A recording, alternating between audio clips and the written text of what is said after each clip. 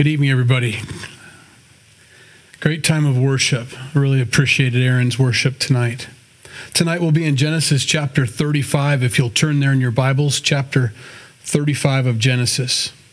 And while you're doing that, I'm going to pray. Lord, we thank you for tonight, the ability to come together and open up your word, the very word of God, and to study it and to spend time in it. And it's an awesome thing to be able to do, and I never want to forget that. We never want to forget that. To open up your Bible and to read it as a love letter written from you to us is such a blessing. And we pray that we'd be open to receive everything you have for us. We pray our hearts would be open and receptive to your word being planted deep in our hearts, and that it would bear a lot of fruit. And so, God, I pray that you'd speak to us by your Holy Spirit through your word tonight. In Jesus' name, amen. Jacob just got done kind of rebuking his boys for doing what they shouldn't have done. Their sister had been taken by one of the locals, and he wanted to make her his wife, and he did things to her he shouldn't have done before they were married. And the boys took vengeance for her to protect her honor, and that's a good thing. Sort of. They took one of the most holy things, though, that God had given to Abraham, to Isaac, the badge of circumcision, and they had used it to gain advantage over the community and to go ahead and kill all the males. It was a horrible thing. The idea behind protecting their sister was a good thing. They did that so that it was the right thing to do. She was unprotected. Her dad didn't do what he was supposed to do. And we learned a little bit about that and from that as being husbands, not to let things go, to stand up for righteousness.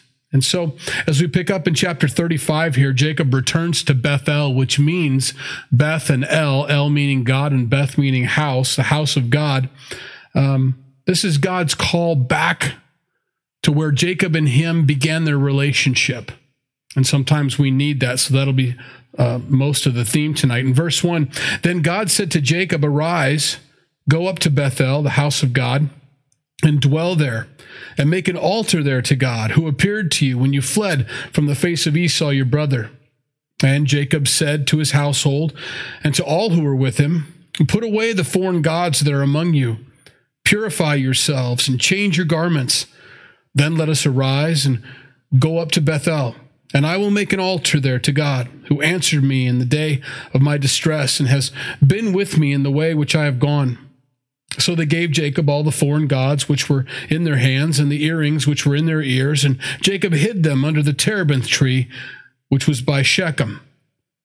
God's call to Jacob was exciting to him. It had been a while maybe since he had heard and gotten direction from the Lord, and they've been through a rough spell as a family. Remember, this family's very mixed, very blended, a lot like our families are today. A lot of our families aren't sure how in the world can we straighten this mess out. So many different problems in our homes and in our families, and the Word of God has never been more relevant than it is tonight or today during our time period. He says to them, to his family, as he gets this call from God, we've got to do three things. Let's get rid of the foreign gods in our home. Apparently, they were out in the open. They'd gotten to the place where they were so comfortable with them sitting on the stand over here or on top of the table over there, they didn't even give them a second thought. And Jacob says we need to get rid of those things. This second thing is to purify yourselves. You need to get your hearts and your minds right as we go to worship the true and living God. It's difficult to do sometimes in the home, maybe. Maybe it's not. Maybe for some it's easier.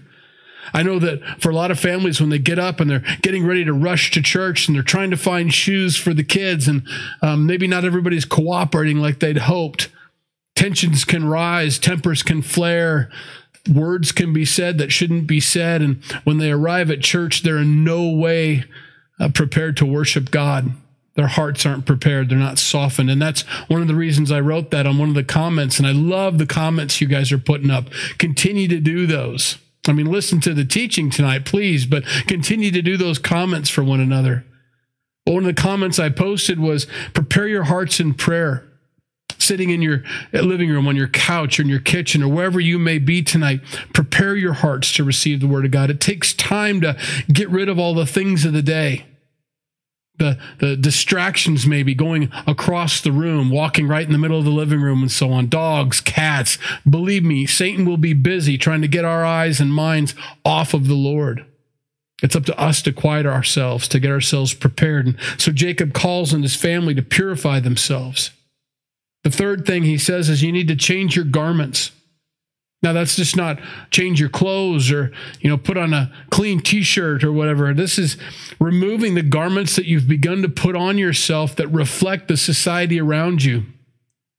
Somewhere along the lines, these guys started dressing like Hittites and the Canaanites and so on. We didn't look like Israelites anymore. We don't look like the sheep herders that we are. We've gotten corrupted in that area. Change your garments. Put on the proper garments that are worthy of worshiping the Lord. And that doesn't mean dress up in a 3-piece suit and your tie and all that. That's not what it's getting at. It means maybe a little more moderation, being moderate in the way we dress, being more intentional about the way we dress. And so he wants them to do those 3 things. Foreign gods, purify yourselves in your garments, because we're going to go. But before we go, we need to prepare ourselves to worship him. And we can't worship God if we're worshiping foreign gods. We can't worship God if we're not pure, lifting up holy hands without wrath to the Lord. We need to do that, getting our hearts right. And then our garments need to be appropriate to worship the Lord in. I think of all the garage sales and yard sales we have about this time of year. I don't know how we're going to do that this spring. So we're going to collect an enormous amount of, stuff, maybe junk, but stuff for the most part, unused things that collect. And we like to do that every now and then, go through and clean house and get out all these things. How did this get here? And spiritually speaking, as a Christian, we need to do that every once in a while, to examine our spiritual house and go into the closets and see what kind of spiritual accumulation we have. Things that need to go, things that we've added to our walk with the Lord, or things we've forgotten to get out of the drawer and to use. There's 2 things that happen when you clean your house. You find things that you could really use and you've been missing, and you find things that you're never ever going to use and probably shouldn't be in your house anyway. A lot of those as seen on TV objects, perhaps. Our spiritual walk needs to be the same. We need to clean house, have garage sales, or better yet, maybe just a bonfire. Get rid of those things. Cleanse ourselves. Get rid of those foreign gods that have distracted us from worshiping the true and living God. Getting rid of the things, the garments that we've acquired that maybe aren't what we should be wearing. Now, God looks at the heart, of course. And that's the point. In James chapter 2, verses 18 through 24, James understands that you have faith and you talk about the Lord. But he says, but someone will say, you have faith and I have works. Show me your faith without your works, and I will show you my faith by my works. You believe that there is one God. You do well. Even the demons believe and tremble. But you want to know, O foolish man, that faith without works is dead. Was not Abraham our father justified by works when he offered Isaac his son on the altar? Do you see that faith was working together with his works? And by works, faith was made perfect. And the scripture was fulfilled, which says, Abraham believed God, and it was accounted to him for righteousness. And he was called the friend of God. You see then that a man is justified by works and not by faith only. It's not about doing good deeds. It's about, if I truly believe the Bible, then my life will reflect that. If I believe that that's inappropriate for a Christian to do, then I won't do those inappropriate things. If I don't think that I should say that or wear that or eat that or do that or whatever it may be that speaks to you from God's word, if you believe it truly, then we'll live a life that reflects that we believe that. I mean, that goes without saying, but somehow we can convince ourselves that just nodding our head in approval of the Bible, oh yeah, that's true. Somehow we get it in our heads that that is being obedient to God's word. And that's not the same thing. Acknowledging that God's word is true is the first step, but the second step is then to do what needs to be done. If you're not a doer of the word and a hearer only, then your faith is dead, he says. We've got to be doers. And so Jacob says, we believe in one true God. We serve the true and living God. If that's so, let's get rid of the foreign gods, purify ourselves, and get our garments changed. Verse 5. And they journeyed, and the terror of God was upon the cities that were all around them, and they did not pursue the sons of Jacob. So Jacob came to Luz, that is Bethel. It's called Luz now. It's going to be changed to Bethel, which is in the land of Canaan, he and all the people who were with him. And he built an altar there and called the place El Bethel, which means God of the house of God, because there God appeared to him when he fled from the face of his brother. Jacob is returning to that first place where it was now a personal relationship with God, not dad's God, not mom's God, not great-grandpa's God or grandpa's God. It's my relationship with the Lord, which every single person in this world has to do. My parents' faith, as strong as it may have been, was not my faith. My faith has to be my faith. It has to be something that I develop with the Lord, my walk. I work out my own salvation, not somebody else's, nor can I let them work it out for me. And so this is the place where Jacob first encountered the Lord. First time he realized, this is my God, not my dad's God. It's the one I serve, the one who's alongside of me, the one who looks at me and doesn't talk about me like I'm not in the room. He loves me, and Jacob realized that. And God now, after all of these years, has brought him back to that place. God is faithful to wait for Jacob to come back to that place where his first love appeared. Revelation chapter 2, verses 4 through 5. The church of Ephesus is reminded of this by a letter written by Jesus. These are love letters. Sometimes they're rough, but he says this to the church. Nevertheless, I have this against you. Nobody wants to hear that, but here it is. That you have left your first love. Remember, therefore, from where you have fallen, repent and do the first works, or else I will come to you quickly and remove your lampstand from its place. Unless you repent, and repent means turn. Unless you get back to that place where that first love began. Do you all remember that place? Can you sit back and think of that time when Jesus became real to you? Not someone you'd heard of, not somebody that's on TV maybe, and a movie that you've watched, not your parents' Jesus, not your pastor's Jesus, but your Jesus. Do you remember that? We're never to grow out of that. That's our home. That's where we stay. That's our first love, our only love, a place that we need to visit frequently. One of the things we encourage married couples to do is to have date nights. I know. Good luck having a date night now. You know, A&Gs will never be so packed in 3 weeks. It's going to be an hour to 2 hour wait, and I can't wait for that. And I will gladly stand in line waiting for a table at that fantastic restaurant and know they didn't pay me to do that. It's my favorite. Love that place. Such good food. We're so blessed to have a restaurant like that. And that is our date night spot for Jenny and I. We'd like to go to St. Joe maybe or Kansas City, but as we get to thinking about those plans and trying a different restaurant and maybe walking around the plaza or something, it gets to be, that's awfully far, you know. We spend a lot of time driving as opposed to just talking with one another, having that date night, that first love, reminding ourselves that we're not just parents. She's not just a pastor's wife, and I'm not just a pastor or a realtor and all the things that she does, but that we're husband and wife, remembering that. Even in ministry, we can do that sometimes. As a pastor, you can be so busy about the live feed, and we can be so busy about the gear that we need to get, or whatever it may be, the busyness of ministry that needs to be done. Forget to sit down and just have a date night with God. And remember why you're doing what you're doing here. It's because God called you to do this as a sign of affection towards him. You serve God because you love him, not because it's your duty or responsibility or the next thing to do on Wednesday or Sunday, because you love him with an everlasting love and you want the world to know that. So you need to have date nights. This is their date night. Jacob's being brought back to the first place they ever had a meal together, the first place they ever fellowshiped together, one-on-one. It's a beautiful thing. He's returning to his first love. And God has been faithful and been with Jacob, but waiting here for this moment. Wonderful. And he says, doing the same for us. Now, verse 8. Deborah, Rebekah's nurse, died, and she was buried below Bethel under the terebinth tree. So the name of it was called Elon Bekhuth. And I don't think I pronounced that correct, but I'm awfully close. Now, this is Rebekah's nurse, Isaac's wife.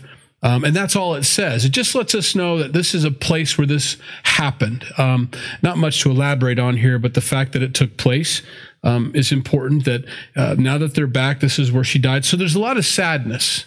There's a loss here. They miss her.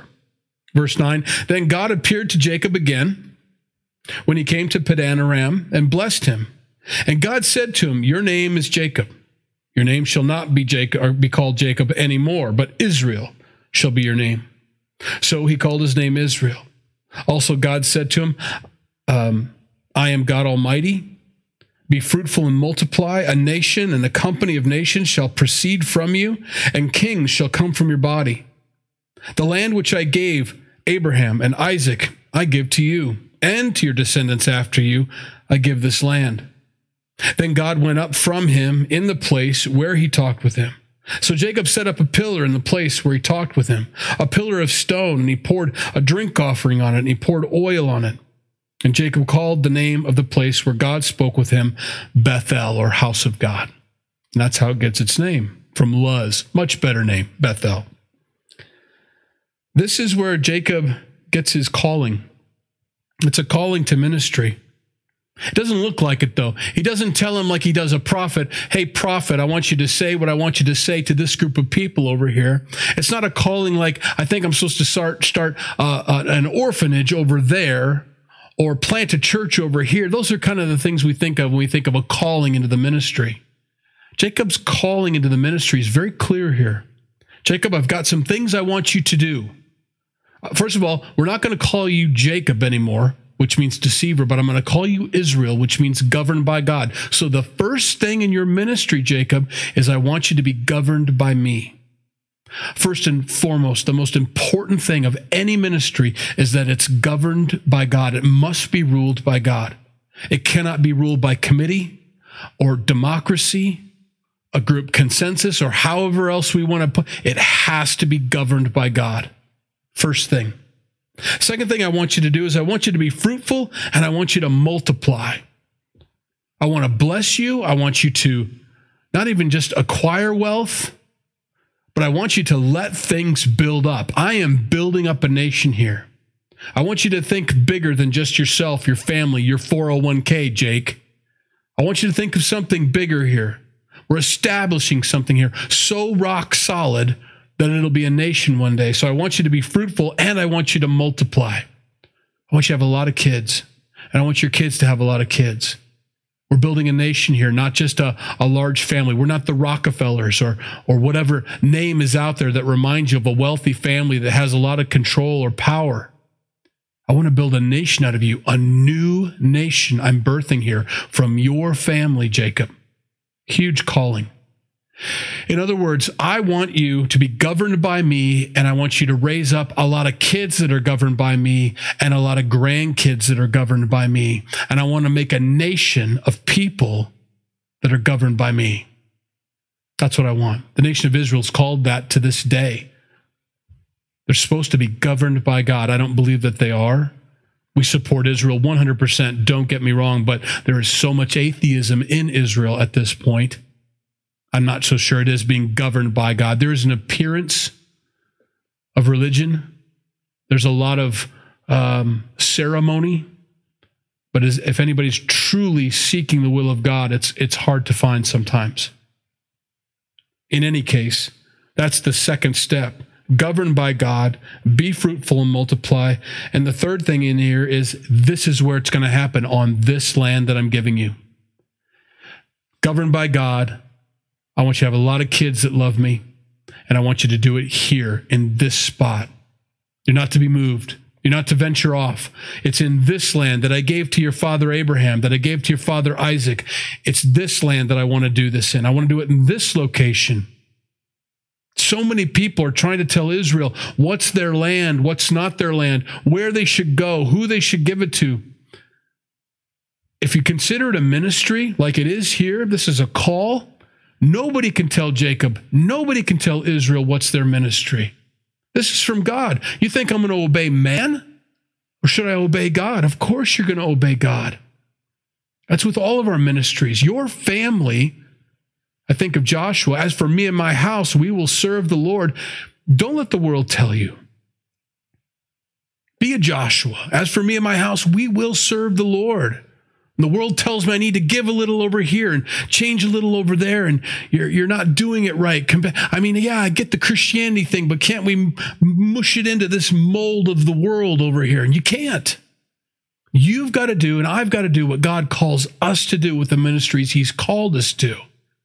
And we need to have Scripture, a time with the Lord like Jacob has right here, to hold on to in those difficult times when compromise will be thrust upon us. I want you to compromise in this area. Even in our own minds, Satan will whisper, I want you to compromise. I want you to compromise. No, I will be governed by God. I will be fruitful. I'm going to multiply, and it's going to be here that I'm going to do it. I'm not going anyplace else.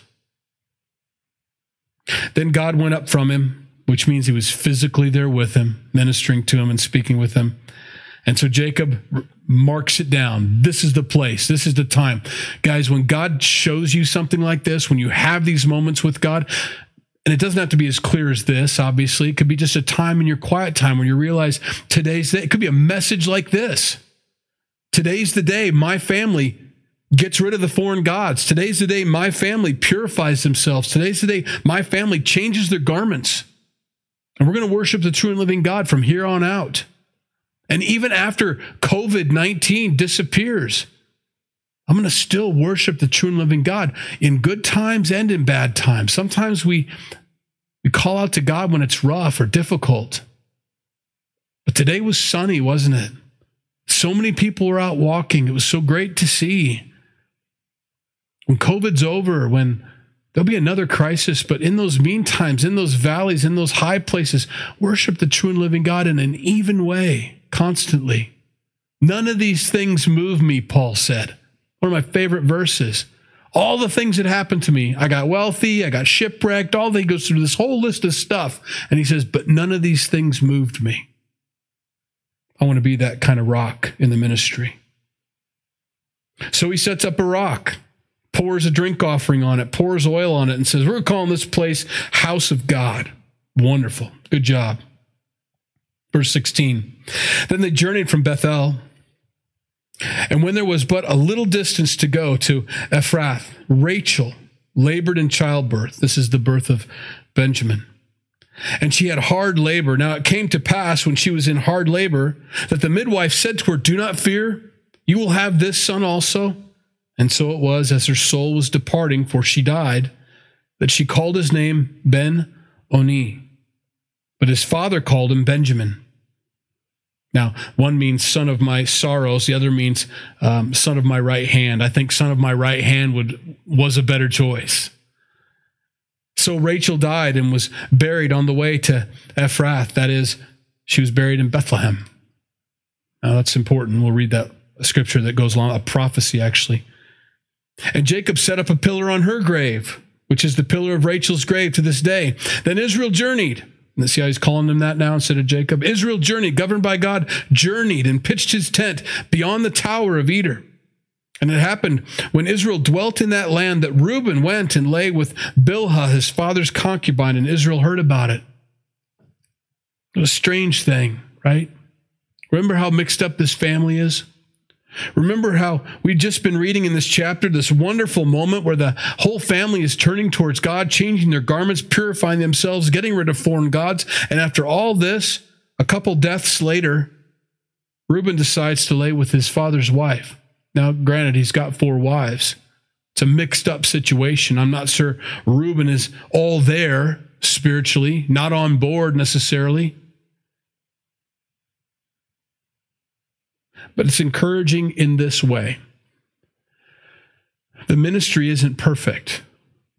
Even after the calling, Even after the establishment of ground rules, no foreign gods, purifying ourselves, different garments, we're going to be governed by God. We're going to be fruitful and multiply. And this is the place we're going to do it. We still have sin in the camp. Things happen sometimes.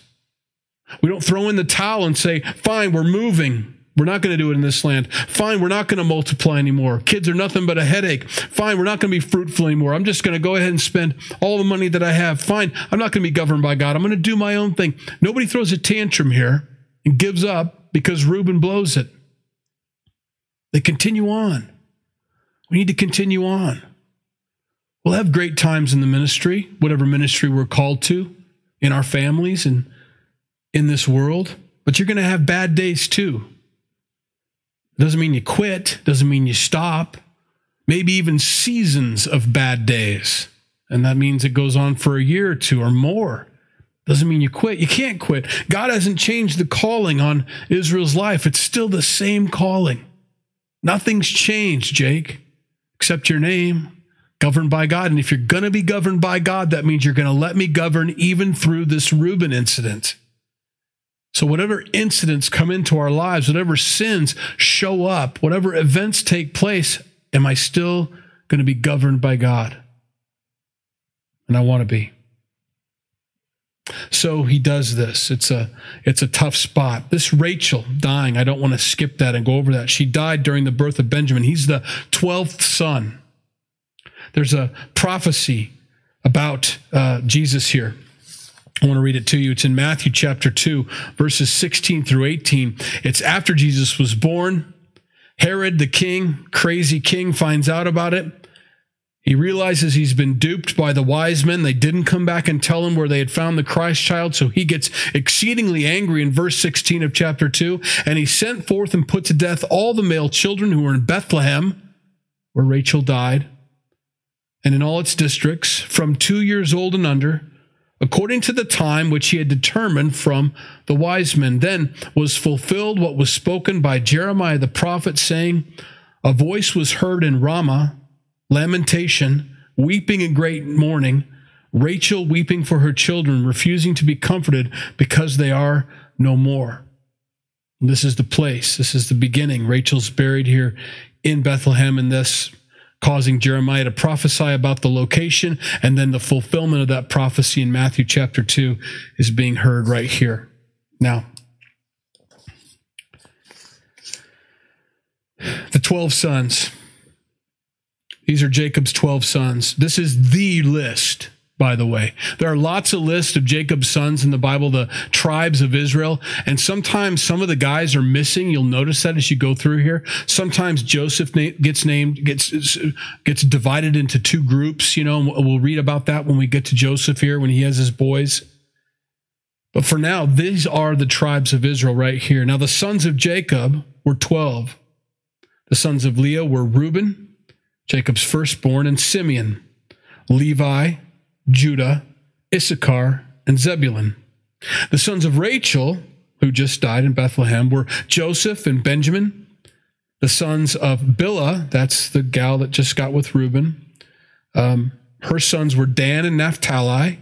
And the sons of Zilpah, that was Leah's maidservant, were Gad and Asher. So those are the 12 tribes: Reuben, Simeon, Levi, Judah, Issachar, Zebulun, Joseph, Benjamin, Naphtali, Gad, and Asher. Those are the 12. Now, remember them or don't, makes no difference. But remember this location, circle in your Bible. Whenever you're wondering, what are the real 12 tribes? Here they are, right here.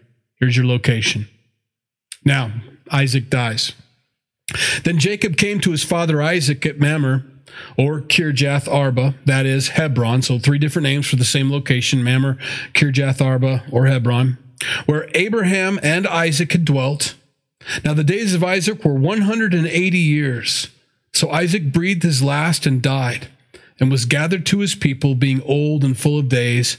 And his sons, both of them, Esau and Jacob, buried him. They both came together for the burial of their father. Interesting time. Hard time for them. It's a hard time when the person who maybe led you to the Lord, or a person who you trusted in to be your teacher, or be your guide, whether that's your father or somebody else, when they move on, when they pass on, and you realize it's up to me to walk with the Lord now. It's up to me to read my Bible. No one's going to read it to me anymore. I've got to read it. I've got to apply it to my life. I have to walk in the ways of the Lord. I have to figure this out. It's interesting. Jacob's at that moment. Now he's an older guy.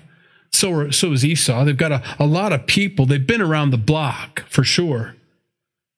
But it's not dad's faith anymore. Abraham's gone. Isaac's gone now. It's truly up to Jacob or Israel to carry on this faith and to pass on and teach all those under him, all the generations that are going to come about the Lord, and to walk with them. It's his responsibility. Abraham can't do it. Isaac can't do it anymore. It's up to them. Our final scripture tonight is 1 Timothy chapter 1, verses 12 through 13. I like this. We have it as it was given to Jenny at a women's retreat, and it's on our nightstand by our bed. It says this: "And I thank Christ Jesus our Lord, who has enabled me, because he counted me faithful, putting me into the ministry.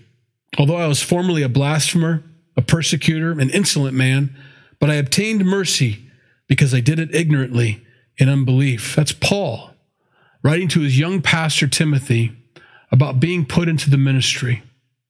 God put me in the ministry. God found me faithful. And then he describes all of his qualifications. Can you imagine this? Being in your resume to become a pastor at a small church? "Hi, my name's JD. I was a blasphemer. I'm a persecutor. I'm an insolent man. I'm ignorant and I'm an unbeliever, but I've changed. God says I'm supposed to be in the ministry." I wonder if you get a second interview. Paul says that about himself when he's speaking to his young protege, Timothy. "Timothy, please remember, I thank Christ Jesus our Lord, who has enabled me." Christ is the enabler. He calls Jacob, Israel. He calls you. He calls myself. He calls Timothy. He calls Paul, and he enables us for that ministry. All of us are in the same boat. I'm as bewildered as Jacob is right now without a dad. I'm as bewildered as Paul might have been when he first got saved, or Timothy, realizing that Paul is trying to pass the torch to him. We're as bewildered. All of us are in the same boat. Some of you dads and some of you parents at home are sitting there saying, "You're kidding me. It's my responsibility to pass on this knowledge of God to I don't know enough. I don't think I can do it. I haven't read enough. I didn't memorize like I was supposed to." God enables us. He will call us, and he has. He'll equip us and enable us.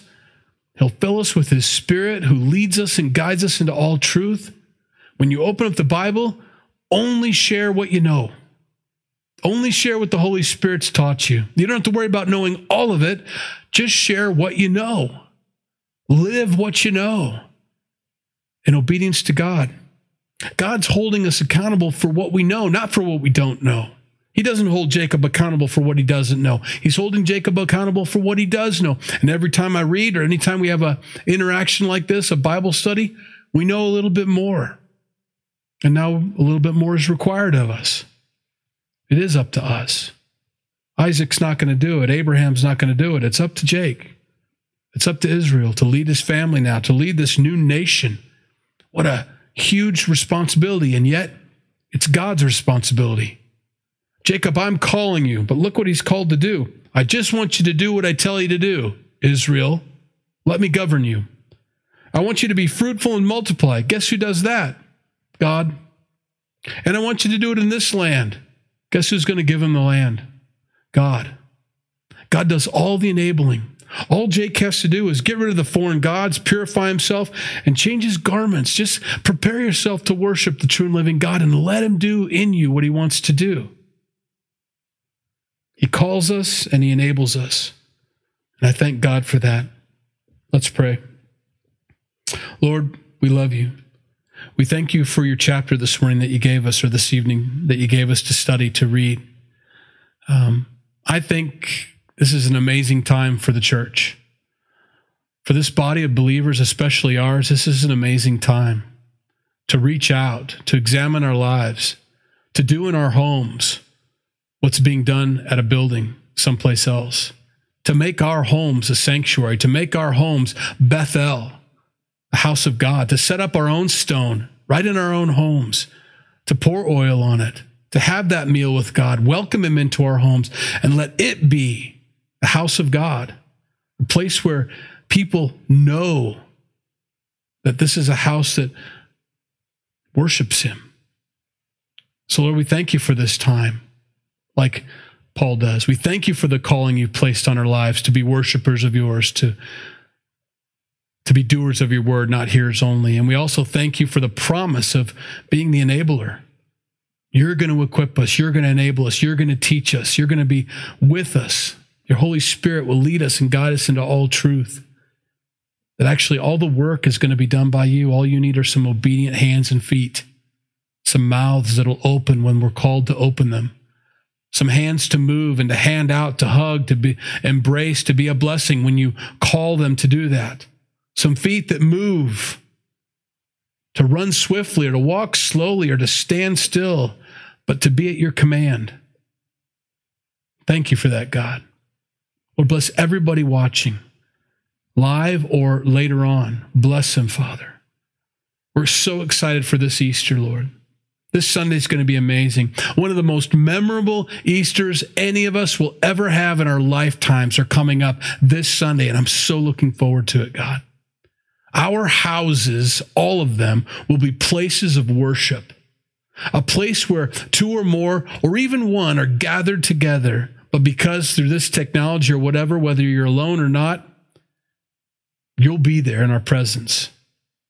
Easter will be bigger than it ever has been before. I was so excited, Lord, to hear that Franklin Graham's going to do the Easter service from Central Park, New York, where nobody can come out on the green and watch, but they will all be tuning in. Lord, I believe in one of the greatest revivals maybe this country will ever see right now. And I so want to be a part of it, and so thankful that you put us in a position to be a part of it. Lord, bless JC and Aaron and Garrett and Toby and all the folks that have been helping out, getting this live stream on every single Wednesday and Sunday, getting equipment, testing it, practicing, running drills, making sure the videos are going to switch, the words are going to go up, all the things so that we have a distraction-free worship time as best we can anyway. Thank you for these guys. Bless them. And I pray that there be such fruit from this. We love you. In Jesus' name we pray. Amen.